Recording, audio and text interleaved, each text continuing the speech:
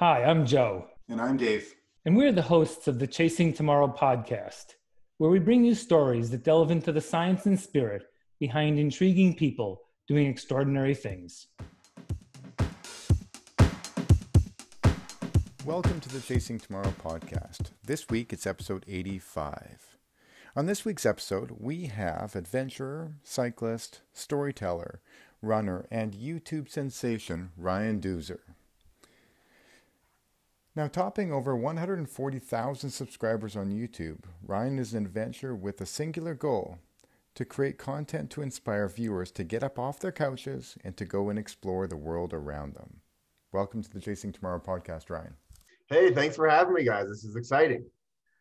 Ryan, Awesome. it's fun to have you on. Of course, for some of us, before I even knew you, I was watching your videos, so it sort of feels like I'm talking to someone famous here. So that's sort of cool. Like, I wonder who that guy is who's always doing these amazing stories. I especially like the ones, I wish I could remember the dog's name that you always sort of pick up along the way. One of your friends has this amazing dog.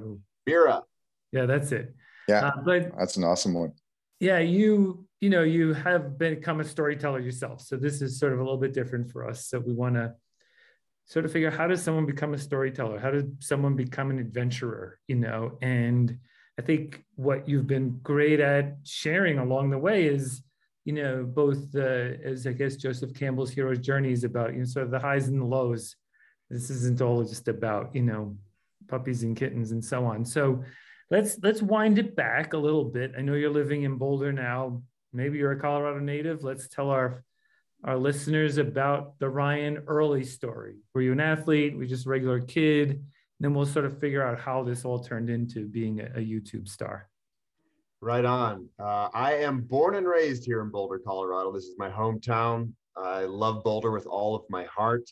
And I feel very fortunate that I was raised here because it is such an active town and the mountains are right outside the door. So I did grow up as a very active kid. A lot of times you look up to the football players or the basketball players. I looked up to the local elite runners in Boulder. Frank Shorter lived here. Oh, yeah. I thought that was super cool. And a lot of the other famous runners, Uda Pippig still lives in Boulder. And I really got into running when I was a kid in elementary school. We had a race in our school called the Mile Marathon. It happened every May. And during gym class, for about a month leading up to it, we would train for the big race. And then in late May, we would have this race. And it was about fun. It wasn't about going super fast. Although that's when I got my competitive spirit. I loved going as fast as I could. And I was one of those weird young kids who actually woke up early before school and went running to train. I mean, most of my friends were watching cartoons in the mornings on Saturdays and Sundays, and I was out running. For some reason, I really was motivated to be the best. And that's essentially when I fell in love with running. And then you've probably heard about the Boulder 10K here, one of the biggest 10Ks in the nation. And I loved doing that race. My first time doing it, I was 6 years old. Wow. Yeah, I was a young guy. And from that moment on, I just loved the energy of races, being around people and running and going fast and pushing my body.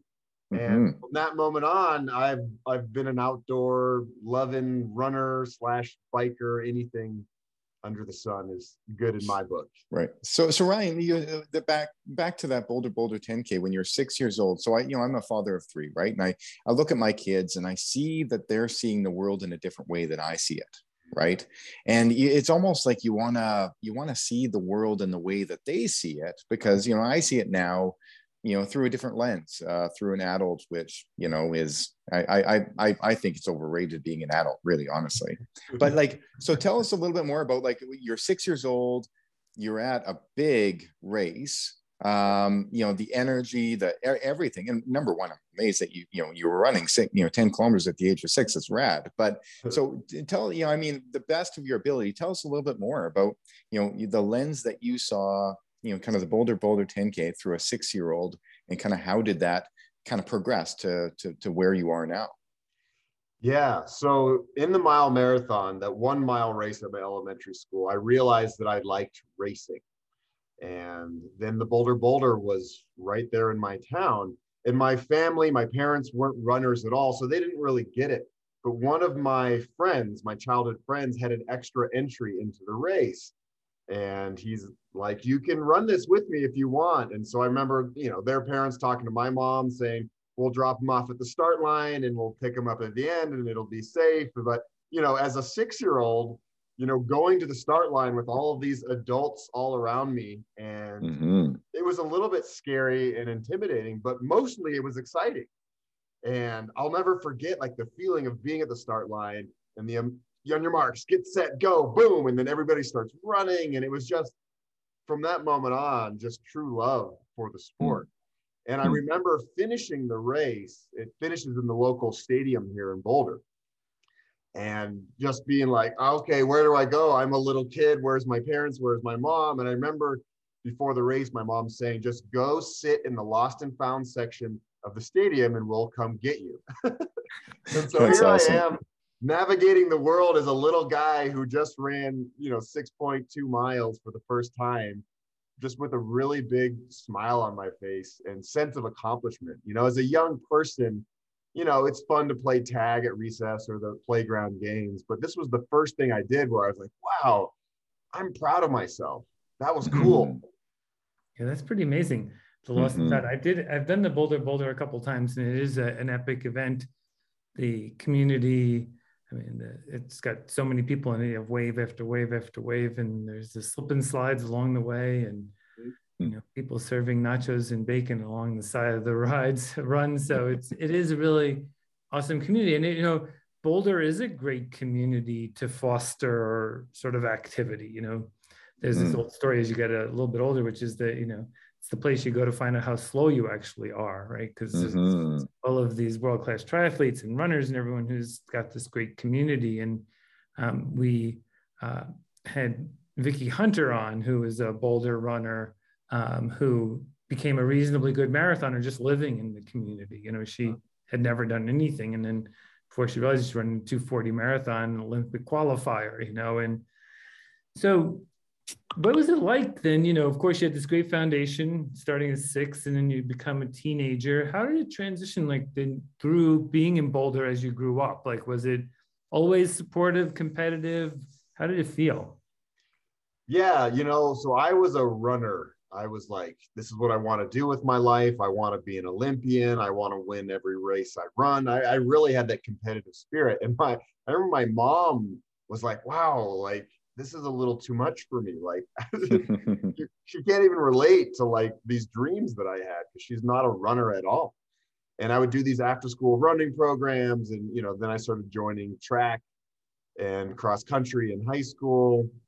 And for me, running's always just been about exploration and freedom and getting outside. Yes, I like going fast, but it's an opportunity just to be outside, whether it's snowing or raining or sunny. And I think that's when I fell in love with nature and just listening to birds chirping or wind blowing through the pine needles, or, whatever it was. And it was, as a kid growing up, school can be stressful and hard and homework and hormones and all that stuff. But once I went out on my runs, that was like my alone time to really just think and ponder and dream and figure out what I wanted to do with my life. Yeah, and so understanding kind of what fills your bucket is something I think that a lot of kids go through adolescence, and you fail at 2 and then you succeed at 1, and hopefully you're better off for doing that. So acknowledging that what was filling your bucket was going and adventuring and smelling the smells and hearing the sounds and feeling the breeze and having these new experiences with human locomotion. How did that progress? Where were you at the age of 20 to kind of 25 to 35? Was there any significant role models, communities like the community within Boulder, people you got in contact with that said, hey, let's go ice climbing, or let's go do this large cross trans whatever bike race? Any big role models that kind of took you from just filling the bucket to maybe progressing that to where we see now? So I would say one of my biggest role models was Frank Shorter. His son was one of my best friends in high school. So I had Mhm. like secret Cool. access to Frank. And I remember seeing his gold medal and I was like, whoa, oh my God, I want one of those someday. Mhm. And, you know, growing up in Boulder, I had a little bit different lifestyle than most kids around me. Boulder's a very affluent city, but, you know, I was raised by a single mom with 4 kids, so we didn't have a ton of money. And I remember Frank was really generous and he'd always get me new shoes. Hmm. And I'll Mm. never forget that. And, you know, he'd always get me track spikes or whatever I needed. And so I really looked up to Frank. And, you know, I was somewhat fast, you know, in my younger years. You know, I won this, you know, 800-meter state championship when I was in middle school. And, you know, I was one of the best. But as I got older in high school, kids started catching up to me, you know, and I Mm. wasn't the fastest anymore. And that was a hard realization for me, for sure, because I went from winning every race to all of a sudden not even close to winning the races. And I got a little burnt out on running because I took it so seriously as a young guy. And that's when I started riding my bike a lot more. And Boulder, again, is a great place to ride a bike. And just like with running, I could travel on my bike even further and really go out and explore the open space Mm. and the mountains around me. And I remember thinking, you know what, I'm never going to have a car. I'm going to ride my bike for the rest of my life and never have a car, mainly for environmental reasons. Because in my mind, I equated cars with pollution, and pollution was bad, and we need to take care of Mother Nature. And Mhm. so, yeah, when all my friends turned 16 and got cars, I stuck with my bike, riding it to high school every day. And now I'm 43 and I still have never had a car in my life. Oh, Oh, cool. that's fun and curious. Uh, as you know, the modern world can get the best of us sometimes, and You we bet. sort of, you know, acquiesce to the way that everyone else lives. Yeah, you know, I think whether we have big goals or not, or, you know, at some point it sort of all resolves itself to a set of experiences that are really how we choose to want to live. And I think that one of, you know, the uniquenesses, I think, of you, Ryan, is that you have made some very explicit choices along the way. That's just another example. You decided, hey, I'm not going to have a car, I'm going to use a bike, or I want Mhm. to go create this YouTube channel and I want to do adventures. And these are things that I think a lot of people get sort of trapped into the world that we see rather than the world that we want to be part of. Mm.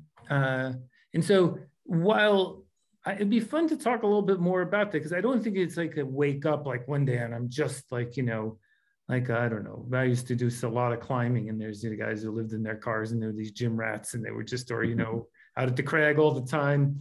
But I think it's just, it takes some time. Like what was happening? Like, did you end up going? I don't know if you went to college after high school and then it's pretty typical kind of job path. Did you do that and then leave it? Or did you just sort of never even enter into that world? So I'm very fortunate that I never entered the normal job world. Hmm. You know, growing up, again, single mom, 4 kids, not a lot of money. I mowed lawns all the time as a kid to raise money for myself to buy a bicycle or whatever I needed. And I went to college at the University of Colorado, but I realized that I didn't want to get a real job after graduation. I wanted to do something more and do some service work. So I joined the Peace Corps and I lived in Honduras for 2 years, Hmm. straight out of college. And that Mm. experience was absolutely amazing. I worked with wonderful children in a small community in the mountains of Honduras.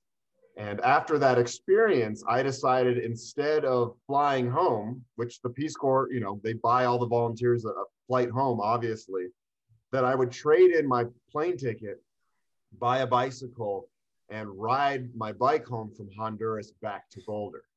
And the reason why I wanted to do that was to really process what I had done for those 2 years living in this small community and also Mhm. have plenty of time to dream toward the future. Because I know my best thinking is done on the seat of a bike, and I would have 4,000 plus miles to think and figure out life. You know, I was 25 years old. This was a very monumental time where I was, you know, becoming an adult. I was out of Mhm. college, you know, it was time to work. And I wanted to take that time to really think about what I wanted with my life. And so when I finished my service in that tiny little community, I had become very close friends with all my neighbors and the kids. And I remember, you know, tears were streaming down my face. It was a very emotional day, but it was also very exciting because I was just getting on my bike and riding it north all the way home to Boulder. I had no idea what I was doing. I had never been bike packing or bike traveling before. And I had a little trailer with all of my gear so that I could camp off the side of the road. And I just started riding north. And that was my first big adventure in life. And that's what like really got me excited about just traveling by bicycle and at the slow speed and the ability to really Mhm. feel the landscape around me and meet all these wonderful people. And of course, you know, you're going through Central America and Mexico, and everybody was telling me it's so dangerous, you shouldn't do this, there's bad people everywhere. And I have spent enough time in Latin America to know that I was going to be okay. I spoke Spanish, and I love Mexican people. I love the Central Americans I worked with. So I wasn't worried about the dangers of the ride at all. I knew I was going to be okay. And the entire way home for 3 months, I met wonderful people who brought me into their homes and fed me Mhm. meals. And truckers would stop off the side of the highway and wave me over and give me water and candy bars. And it was just like, it was such a heartwarming way to see the world, especially a part of the world where the media really does a bad job of portraying as just, you know, a dangerous, you know, war-torn narco land. Right, right. So, you know, ultimately that was an incredible transformative experience. But, you know, like we focus on the transformative experiences and ask questions about what's happening during those transformative experiences. But I think that our guests, Ryan, could really gain to learn a little bit more about the choices leading into the transformative experience, because I think that a lot of our guests and a lot of people that I look around in my community um, would love to do the things that you're doing, Ryan, but sometimes there's a tipping point in which, you know, you're afraid of the messages that are sent about, oh, it's not safe, or this isn't a good choice, or it's too expensive, or something else, and you put off these transformative experiences, what these potential transformative experiences, to the next year or to the next decade, or oh, when we retire, and then they never come. So leading into that transformative experience, Ryan, what were some of the key components and some of the things that you learned with your time in the Peace Corps? And kind of where was your mind at that place where you're like, you know what, I'm going to take a risk, and either it's going to not work out or it's going to be an incredible transformative experience. I'm so glad that I made that. So the onset of that, you know, tell us a little bit more about those decisions that were made at that time. So going into this ride home, I was Yeah. obviously nervous and scared. I didn't know what was going to happen. I had never traveled like this before. I was completely on my own for a Mm-hmm. lot of it. I did meet a friend later on in Mexico. Um, but I figured, you know, I just spent 2 years in Honduras. I learned Spanish. I was living on my own there, but I had a community. This would be my first time where I was purely alone, and it was Mm-hmm. scary for sure.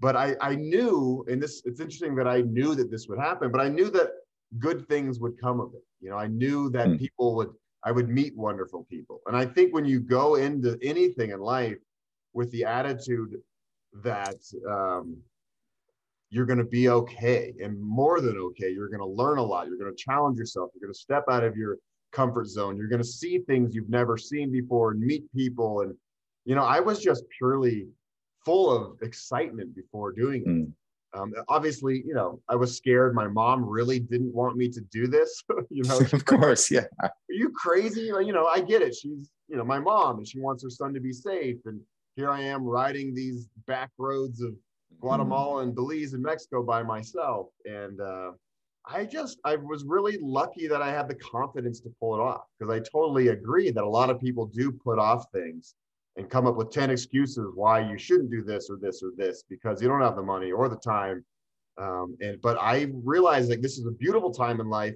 I'm 25 years old. I don't have a job anymore. I just finished the Peace Corps. I'm heading out to be an adult, going back to the United States, going to figure out my life and get a job. But before I do that, I want to have this really big transformational experience with myself and the world. And I completely fell in love with the world while doing this.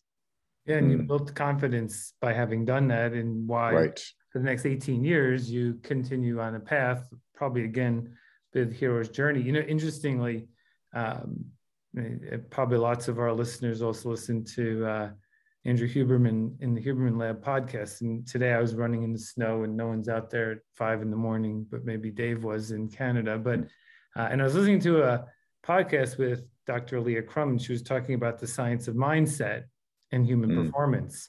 And the framing is all about whether you're going to sort of make it into a success or a failure. And I did this 6-continent challenge. Everyone on the podcast knows, in 2017, I ran a marathon, 6 continents, 6 days. And everything for me was, the framing for me was like, oh my God, this is exciting. The world is full of amazing people. It's all going to conspire in my favor.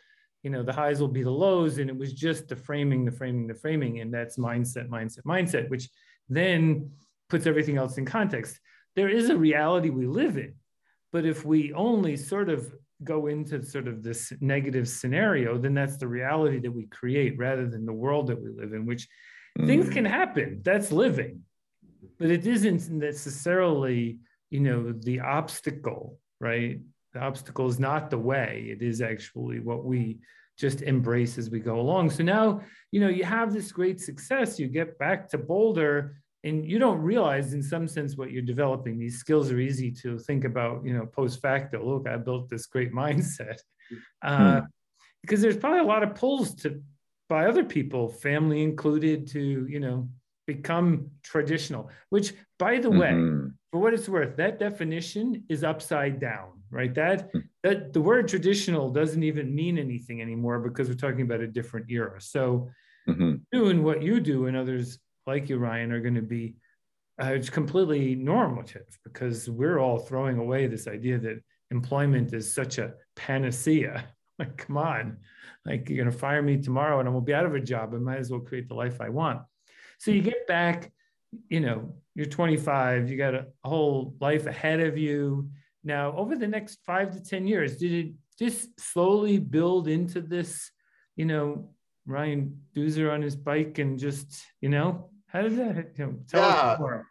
So it did lead to my career, essentially. I loved my ride home from Honduras so much that when I finished, I said to myself, I want to find a way to get paid to do these types of adventures, and not just to be tough guy. I'm so strong, I can ride my bike thousands of miles, I can climb the mountains. It was more to inspire potential viewers and readers about this lifestyle, that they could do it too. And it was, something that we did have to change our mindset about. Growing up, it's like you go to high school, then you go to college, and then you get a good job, and then you buy a house, and that's a successful life. And I, luckily, at a young age, realized that that wasn't really for me. So I finished the ride home from Honduras. The day I rolled into Boulder was a beautiful, freezing cold day in Boulder, blue skies. And my mom was there waiting for me. And she gave me a big hug and she said, "Don't ever do this again." And I understand. She was nervous pretty much every day for me, being out there on these roads. And but in my mind, I was like, I don't know, Mom. I think this is what I want to do for the rest of my life. And I'm going to figure out a way to do it. So, side story, when I was riding home, I was writing weekly articles for the local newspaper in Boulder called the Daily Camera, documenting my journey. I love reading, adventure stories and National Geographics, and this was my chance to be like one of those guys. And so I wrote a weekly article, and I also had my little Sony Handycam, and I filmed the entire adventure with the goal of someday making like a short documentary about it. So I got home and I instantly started editing my footage together. I used some of the money that I made as a Peace Corps volunteer, which wasn't much. I bought a Apple computer and started editing a little teaser trailer for for the adventure, and I submitted it at the time to the Travel Channel, the National Network Travel Channel. They had a show where they played people's vacation footage essentially, and it was picked up to play on this show. And I was so excited, going to be on national TV. And from that moment on, I was like, okay, this is my entry. This is what I'm going to do. I'm going to be like an adventure travel show host, hopefully inspiring viewers to do things out of their comfort zones and challenge themselves and learn about different cultures and people and languages. And that's essentially how my life as a storyteller started, was that ride and documenting it in the way that I did. Yeah, so we live in an interesting time with YouTube and with social media. It's gotten a lot easier to either hear stories or to tell stories. And so I love the fact that we live in 2022, and that we could all be inspired by somebody going out and doing something inspiring to forge us on to doing something. I want to go back a little bit. I want to put a pin in that for a second and get back to there. But, let's go back a little bit to your mom, because, time and time again on this podcast, Joe, we always get these guests who come on who are risk takers, who are adventurers, and I love it. But, there's always this teeter-totter in life, and where there's somebody out there saying, hey, I want to go and do these adventures, there's almost always somebody else on the other side saying, yeah, but what about the safety? What about and I could speak for, myself personally, like when I was running across Canada in 2018, I had to call my mother twice a day because she was sitting there staring at my live tracker, absolutely terrified about the things that she didn't quite understand in the world, but yet she was told and living in that space of fear, which I totally understand. So thank God for moms, right? Yeah. And for the people that love us that say, okay, well, what about the fears and concerns? But of course, yourself living kind of this alternative lifestyle where you're not a lawyer, you're not a doctor, you're not an engineer, you don't have like a regular traditional job. Are there still a lot of people in your life that will say, well, yeah, but this at Thanksgiving dinner or otherwise? I think I'm finally at the point in my career where people do get it, but right. I definitely struggled with everything you said, where people were like, they would joke at a party, dudes, this is cool, but when are you going to get a real job? Right. And in my mind, I thought it was a very real job, what I was doing. And it was a little offensive to me to get those kinds of questions. I obviously understand. But my mom was always terrified of all of my adventures. And just like you, I'd call her every single day from wherever I was to let her know that I was safe. I've got my tent set up and you can go to sleep easy, Mom, just to make her life a little bit easier. That was kind of part of the deal. We're everything to my mom. Right. And I don't want to, drive her nuts like that. It's not my goal in life. I obviously want to follow my heart and my passion and do what I love. But I don't want my mom to constantly be terrified and nervous. So calling my mom was a big one. And then, I got a degree in broadcast journalism. Most of my friends were off, getting reporter jobs or anchor jobs or working in the real media.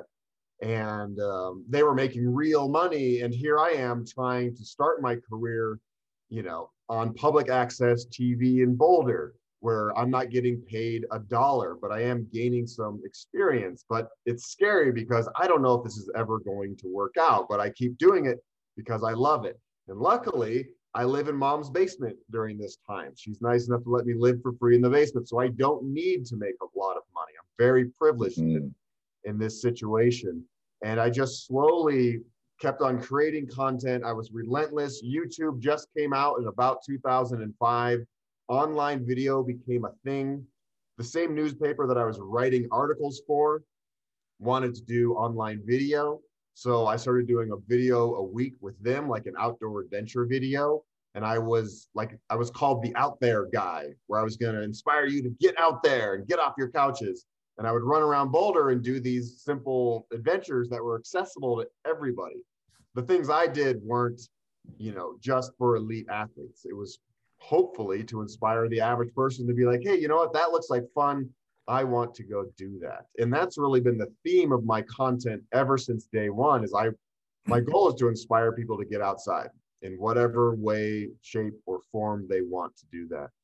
And now, after, many, many years of doing this with my YouTube channel now, I make a living. I make all of my money through YouTube, and people understand. But there were many years where people were like, what are you doing? You're barely making any money. You don't have health insurance, all the practical questions that people worry about.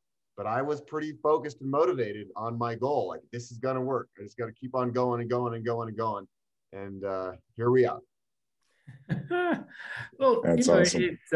It's great because, sometimes it's about, I just keep listening and always think like, well, who's to judge anyway? Like, I'm not here to judge you, nor is Dave, and you're vice versa. And like, why would we care about the path that someone takes, especially if it's productive and good for them? I think it's one of the shifts we got to make in our lives, and, creating that sort of, whatever. I always love the Latin word for inspire is to breathe air into.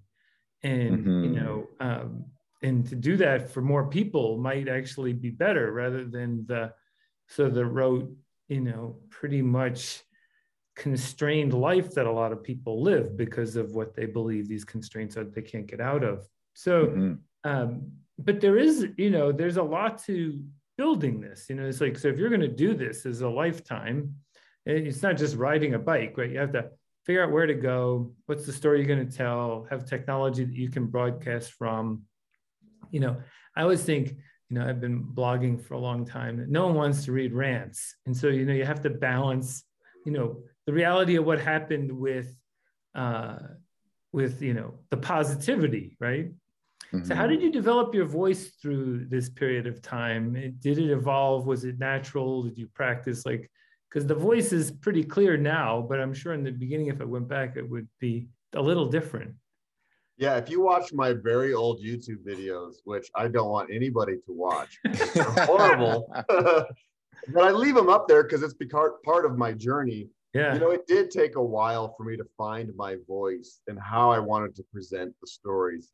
I think at the beginning, like when I was back in my mid-20s, I was really influenced by like MTV hosts that were like kind of loud and over the top. And, I do have a lot of energy, but I emulated them. And so when I look at those old videos that I made, I kind of cringe because I'm kind of like that. But over many, many years of telling stories, I think I have found my voice, and my voice is just very genuine and natural. And I talk to the audience in the way that I would talk to you right now on this podcast, or I would talk to my mom at the dinner table. And I talk about the highs and the lows and the very hard parts about doing everything. I've talked on my channel about quitting alcohol and the struggle with that, and going through heartbreak, all sorts of different things. And if you watch my channel now, I think if you watch a few of my videos, you'll get a sense of who I am as a person. I wear my heart on my sleeve. What you see is what you get. I'm not, just reciting a script just to sound cool. Like, what I say is what I say to my friends. And I feel really good where I'm at right now with how I present stories.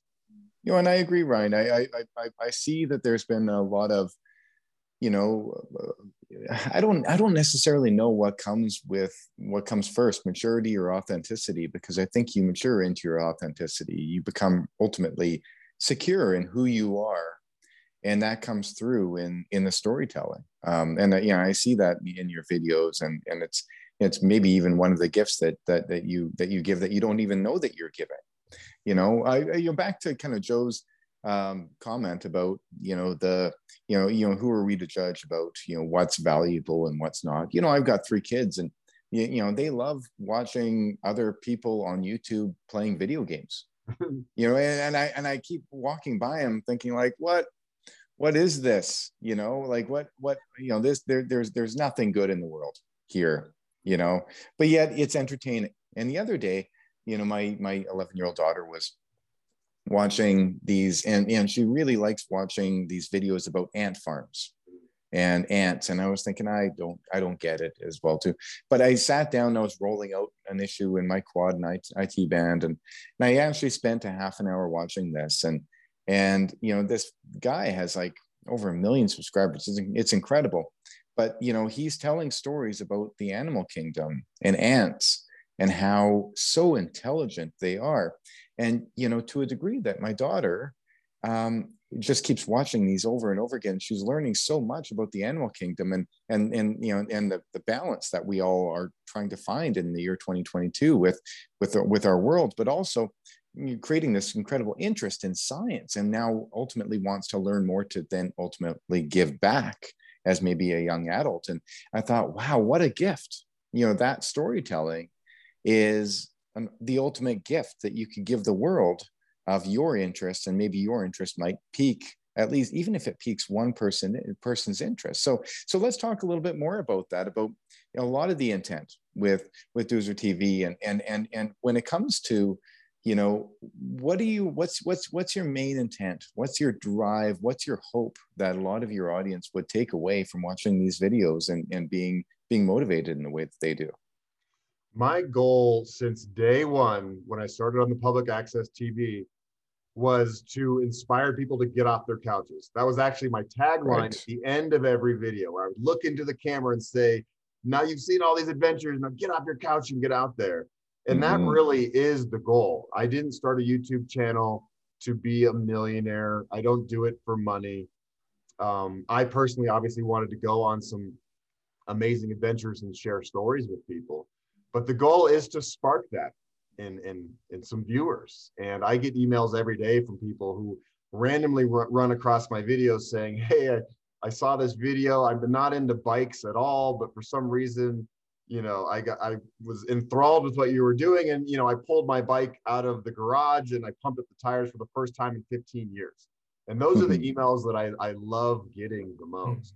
And I want people not only to be inspired to get outside, but be inspired to, interact with their neighbors more, or different countries and cultures, and just see how beautiful this world is, because I've had such an amazing time on this planet so far. And I really show that through my videos. And I realize that not everybody can travel, and there are some limitations, but they can travel through my videos. And I really think it's important to show the world in a good light. And I get emails from people from outside of the United States who say, wow, I look at your country through the lens of the news and it's scary and weird. And I have this, bias towards Americans, but then I watch your videos and you're showing me a completely different side of the United States as you interview these wonderful people in small town America. And I just wanted to thank you for showing me that. So I really take pride in those types of moments in my videos. I love showing off the best landscapes, but I think the biggest thing for me is meeting people along the way and sharing their stories. And it's really fun. You do a very good job of that. I appreciate that. It's really what this world should be more about. The other thing, Ryan, would be fun to touch on a little bit. I always had this sort of mindset in my life, it's always no until it's yes.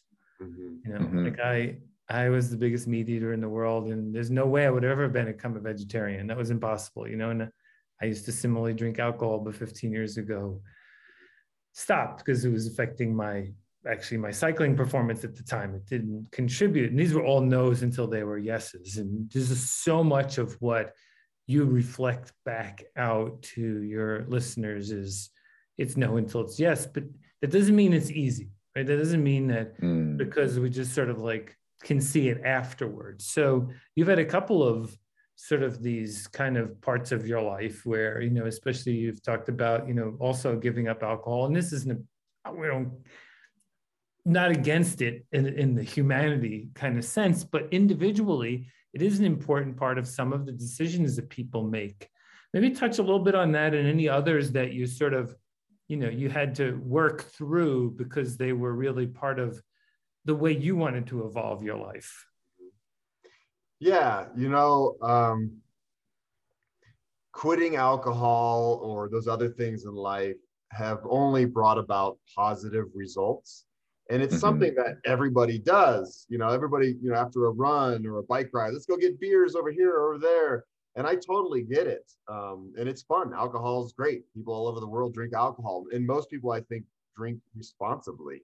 I wasn't really one of those people. I always took it too far. And I always say that I have one speed on this planet, and it's turbo speed, no matter if I'm running or biking or whatever. And I took that with drinking too. And I would, go pretty bonkers every time I would have alcohol. And it was hard for me to even consider quitting because it was such a part of my life and what I did on a social level. But quitting alcohol has been one of the best decisions of my life. And throughout my entire life, I look back at all the big decisions I've made. And yeah, getting a 9-to-5 job may have been easier. I would have had a monthly paycheck and healthcare and all that other stuff, but it's not what I wanted to do. It's not what my heart and soul wanted to do. I really wanted to build up my own voice, and I didn't quite know how that was going to happen. I mean, online video wasn't a thing when I was going to college, getting a degree in broadcast journalism. But I just slowly and relentlessly kept moving forward. And that's really how I've, accomplished what I've accomplished. But there's been many moments where I've second guessed what I'm doing. How am I going to pull this off? Am I ever going to make real money? Am I always going to be super poor? What if something happens to me and I do get injured and, health insurance becomes an issue? Even when I've had successful moments in life, I get scared. I'm like, oh God, I'm 43 years old. How much longer can I be an adventure YouTuber? How much longer can I keep this up? And so I'm constantly, thinking about all of these things for sure. But I do know deep down that this is what I'm meant to be doing on this planet. I feel most alive when I'm out there and documenting these stories and then sharing them with my YouTube audience. I haven't made much money in my career, but when I get those emails from people saying, hey, I watched your videos and I started riding my bike and I lost 40 pounds and it's all because of you, that's what I call the emotional paycheck. I don't have a huge bank account, but I know that I'm creating value and people are actually watching my videos and it's influencing them in a very positive way. And at the end of the day, when I go to sleep, I'm happy. And when I wake up, I'm psyched to get going with whatever I choose to do and whatever story I want to tell. Yeah. And Ryan, it's great to hear that, that you're acknowledging where the chords are being struck. And number two, it's ever changing. I mean, even your discussion about, quitting drinking and the positive, effects that it's had in your life, I think that's a universal with anyone, understanding where your soft spots are. And, I was just talking to my girlfriend the other day and her soft spot is shopping. She feels a little bit bad and she wants to go buy shoes. This is something that I don't understand. I don't really, I don't really care about shoes. I care about my running shoes, but that's ultimately about it. And the only shoes I wear now are my old, out and about, or my old runners that have, run too many miles in them. Right. So I'm not really the fashionista, but understanding your soft spots. And so I think that's a universal thing. Ultimately, Ryan, people listen to people connect with people. And, and maybe that's another piece of the storytelling opportunity. And being a content creator in 2022 is, it's an ever evolving, changing story. It might not necessarily the story that you're telling this year might be a very, very different story that you're telling next year. You, at the age of 43, I'm 41 years old, we still have our bodies and the abilities to be able to do these things. And even more so in our 30s and our 20s. But, now you're gaining a certain wealth of wisdom upon spending time on the planet where you're like, wait 1 second, let's talk about our soft spots. And what am I doing in my life? And what are you doing? And so ultimately, where do you kind of see, I don't know, this is an impossible question, but, in the next 5 years, 10 years, 20 years, where do you kind of see your storytelling kind of moving? And because it's what I love about your story, Ryan, is that you're always willing and accepting to adapt to the ever changing, world around us. Yeah. And you're doing that, but kind of where do you see this going? I will always be a storyteller for the rest of my life. And it'll probably be a big part of my career and how I make money. You know, I see myself in 5 to 10 years telling a lot more stories about other people. You know, a lot of my channel right now focuses on me and my adventures and overcoming the challenges. And of course, I meet people along the way who I highlight, but I would like to dive deeper into those stories because I've met people, you know, there's a big event in Iowa where people ride bikes across the state. And I met a guy once named Luke, who was at one time 500 pounds, and his doctor told him that he would die if he didn't become healthier. And Luke randomly found my videos online and started riding like crazy and lost well over 200 pounds, and he feels better than ever. And so I would like to follow the stories of people like that and really dive deep. And because I think people, when they saw Luke for the first time on my channel, they're like, oh my God, this story is incredible. That is so inspiring. Whereas Luke himself probably doesn't think of himself as an inspiring person. He is. And so many people can relate to his story.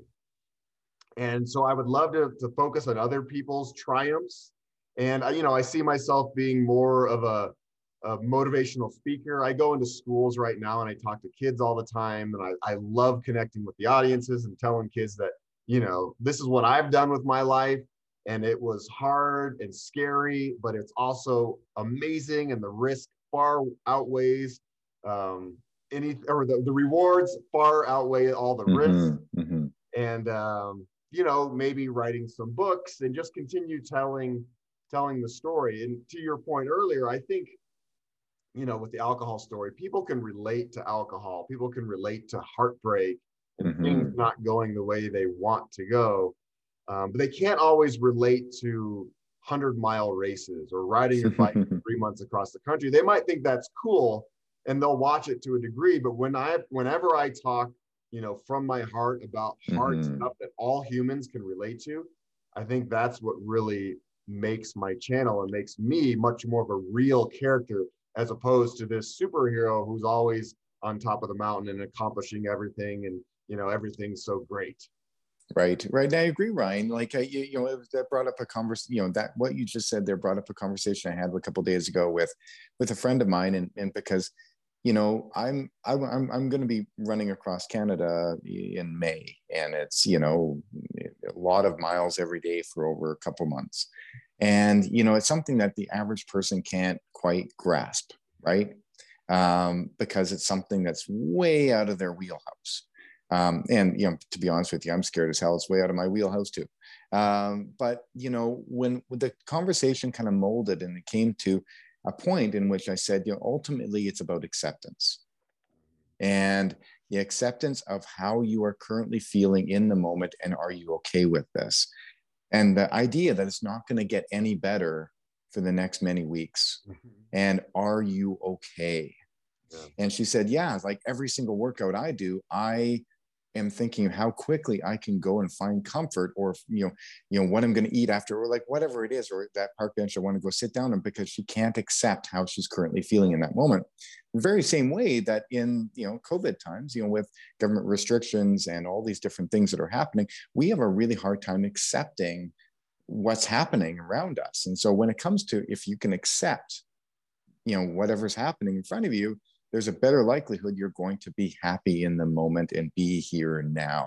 And so I think that, you know, when it comes to adventure science, Ryan, like you said, not a lot of people can understand, you know, 100-mile race, but, you know, also if you can storytell and tell a meaningful story that can end up making people feel like, hey, it's not any different than day-to-day life. It's not any different than dealing with a disgruntled employee, or difficult with dealing with, you know, marital issues, or these are real life issues, and an issue is an issue no matter what you're doing. Then it translates and makes people feel a little bit more empowered. Would you agree? Absolutely. And I talk a lot about on my channel how, you know, everything I do, I choose to do these hard things, whether it's the Leadville 100 or riding my bike thousands of miles. I'm choosing this moment. But what those challenges do is it gets me ready for when life hands me difficult moments that I'm not choosing. And so if I get to mile 80 of Leadville and I'm absolutely falling apart, but I keep moving forward step by step, even if it's really slow, that's a really good life lesson. into everyday life, like you were saying, with relationships or jobs, and when life doesn't go your way. And so I really find a lot of value in doing hard things. It teaches me a lot about myself. It teaches me where I can go and dig into that well and to keep moving forward. And there are some times in life where it's okay to quit. It's okay to stop. You know, maybe you're in physical danger or it's just too much.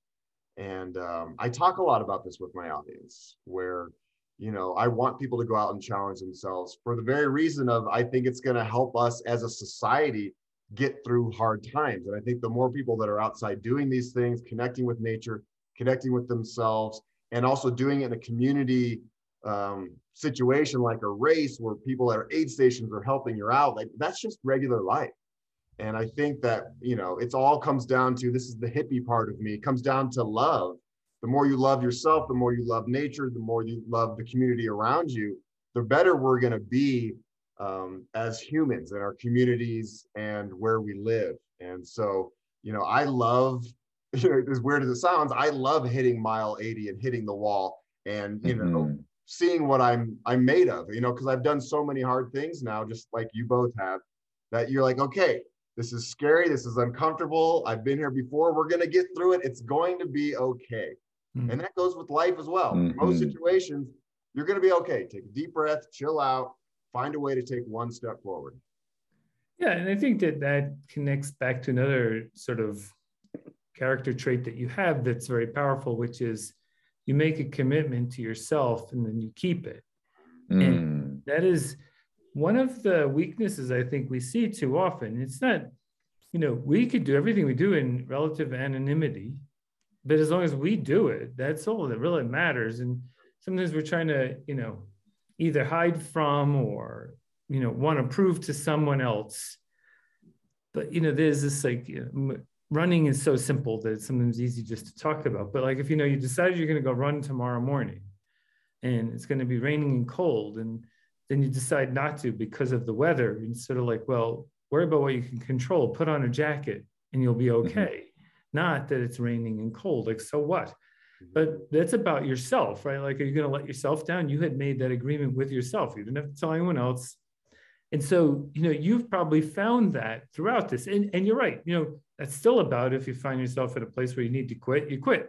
I mean, look, you know, we've all had that moment, and you should probably tell people, because it sort of is almost good to say, yeah, I'm both committed to and committed to myself from what my intentionality is. You feel like you're getting better at that as you go along, you know, with understanding like what you've done for yourself. And then that really does come through with this authenticity. Yeah, I do think I'm getting better at it. And then specifically in this very moment, my most recent YouTube video is where I'm talking about burnout physically and mentally, and how I feel like I've lost my spark. And it's just me sitting on my chair, on my office, and just talking straight to the audience. And I think we can all relate to this right now with the pandemic and all this, the frustrations of everyday life right now, and just feeling a little bit blah. And I thought it was important to share that story with my audience, because I know a lot of people are struggling with it. And it's something we need to talk more about, because I'm sure you guys were the same when you were younger, but when you're just like, I'm just going to power through this, I'm going to tougher through this. And that's how you become a strong person, is just never show any weakness and constantly move forward. And I think that's dangerous to a degree. You really have to stop sometimes and take care of yourself.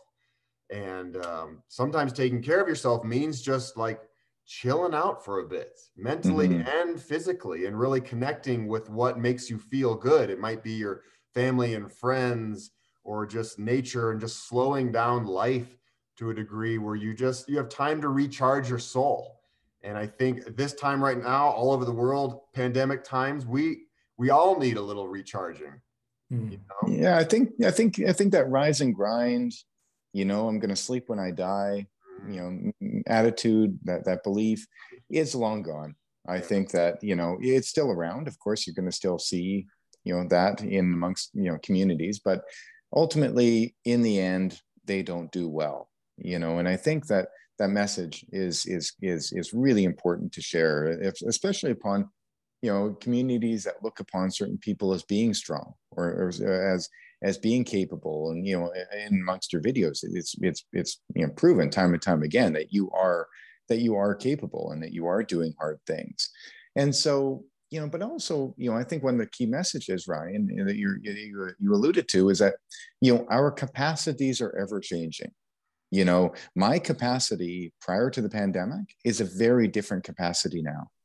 And, and it's changing with my age. It's changing with my fitness. It's changing with my work-life balance and the fact that my 16-year-old just got a driver's license, and I'm terrified. I'm kind of doing what my mother does with me now with her, that she's out on the road and things. Don't do that, Dave. Don't do that. I know. But it was like 2 weeks ago. Give me a month, Joe. Give me a month.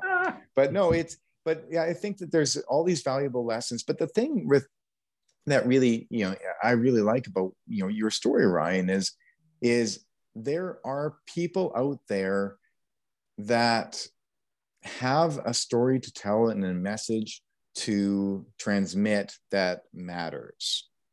I remember one of our guests a while back, Joe, and I'm not going to mention his name, but he was telling us the story about, it's Pete Kostelnik, who ended up running from the northern tip of Alaska and southern tip of Florida. And he was telling us a story about, getting a flat on the side of the road. And, he didn't even know that it was a story that really needed to be translated about how you don't sweat the small stuff, or even a definition of what a small thing would be. But yet, he didn't have a lot of the skill sets that you have, Ryan, when it comes to translating a message and storytelling that can reach a greater audience, because that message matters. And that's what you have. And I find that the gift that you're giving the world. And so do you feel that, your message and your ability to translate that message is, always evolving and changing and adapting? And the thing that you learned last year, now you're using that in order to kind of construct this story. Absolutely. The way I tell stories is different. The way I personally go into adventures is different. When things get hard, I think my mindset is different than when I was running high school cross country. And I think as we get older, I feel like a well-rounded human in a lot of different ways. And, I talk about this a lot on my channel as well. It's like when I do adventures, when I'm out for 2 weeks at a time, pushing and grinding and sleeping under the stars, I feel really connected to the universe. And it gives me time to think about what I love and the people who I love. And whenever I come back from an adventure, I feel a little bit like I'm reset to a degree, where I feel more loving, and I'm so excited to see my mom and my friends. And I feel like I'm a better human. I really am in a lot of ways. And that's one of those unintended, side effects of doing hard things, at least for me, is like my capacity for love grows every time I go outside and do something hard. And, I love bringing back all those lessons to my life and then sharing them with my audience and sharing them with my friends in real life. And, the more I do, the more tender I become, I would say. I'm not like this macho tough guy. I've never been that way. But I think that's why people can connect with me to a degree. I'm not David Goggins by any means. Right. I'm not judging, what he does, because we all bring value to the world in our own way. And I know millions of people love the Goggins mindset, but that's not me. I have my own way of doing things. And goes back to talking about video game YouTube channels. Yeah, it sounds ridiculous and like a waste of time, but if you're doing something on this planet and it's bringing value in some way, shape, or form, and maybe it's just entertainment, that's okay to a degree. As long as you're not like getting kids addicted to video games. Just like I'm not getting people addicted to being outside. I show a little bit of everything. So it's like, you don't always have to hammer. You don't always have to do the hardest, the longest distance races. Just going outside for a 3-mile walk, can be all you need to do in a day, and that's fine. Before we've run out of time with you, Ryan, because I think we could probably talk all day. Do you have some advice you would love to just give to our listeners, for both lessons and thinking and just takeaways before we end up with our final question in a minute or so here? Yeah, I think a lot of the listeners probably watch a lot of content and follow the biggest athletes, and it's really fun to be inspired by the best of the best.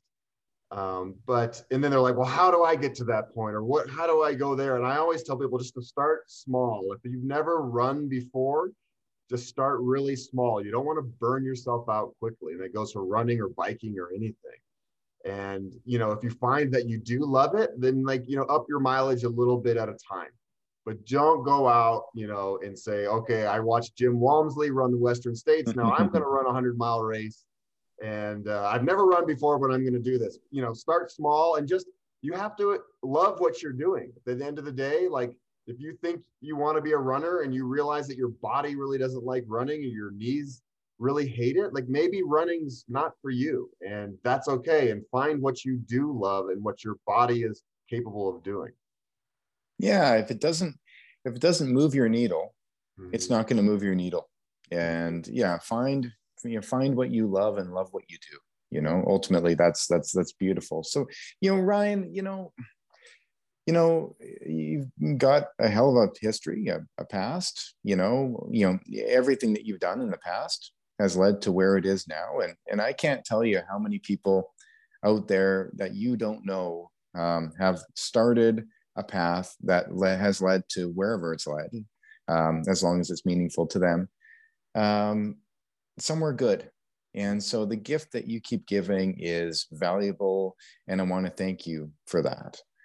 But the gift is never really it never really stops. It's a continual cycle. You receive, and then you give, and then you receive and you give. But what's next? What's next for Ryan Duzer?